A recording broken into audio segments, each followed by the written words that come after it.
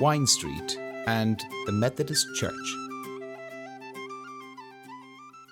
Wine Street takes its name from the wine vaults that stood at the corner of this street and O'Connell Street. The Methodist Church, or Wesley Chapel, on your right, was constructed in 1832. It was the third Methodist church in Sligo. The first was built in 1775 as a small thatched chapel on Bridge Street, which by 1802 had become too run down and small for the growing Methodist population in Sligo. The current building was designed by the architect Mr. King of Ballymote in the fashionable Georgian style, with a neat limestone facade. Inside was a small gallery with wooden pews and a preacher's box.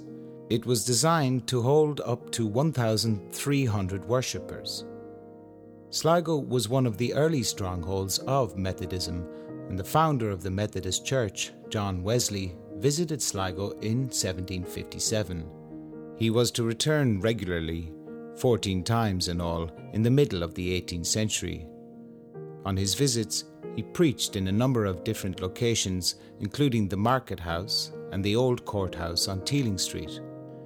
On one occasion, while travelling to preach in Sligo, his horse-drawn coach became so badly stuck in the mud of the unpaved road that Wesley had to be carried over the morass on the shoulders of a stalwart peasant, while the crowd, by sheer brute strength, dragged the coach through the quagmire. When you are ready, at the end of Wine Street, turn right, back onto Quay Street, towards the Town Hall, and the end of the Heritage Trail. Please select the last track, Conclusion.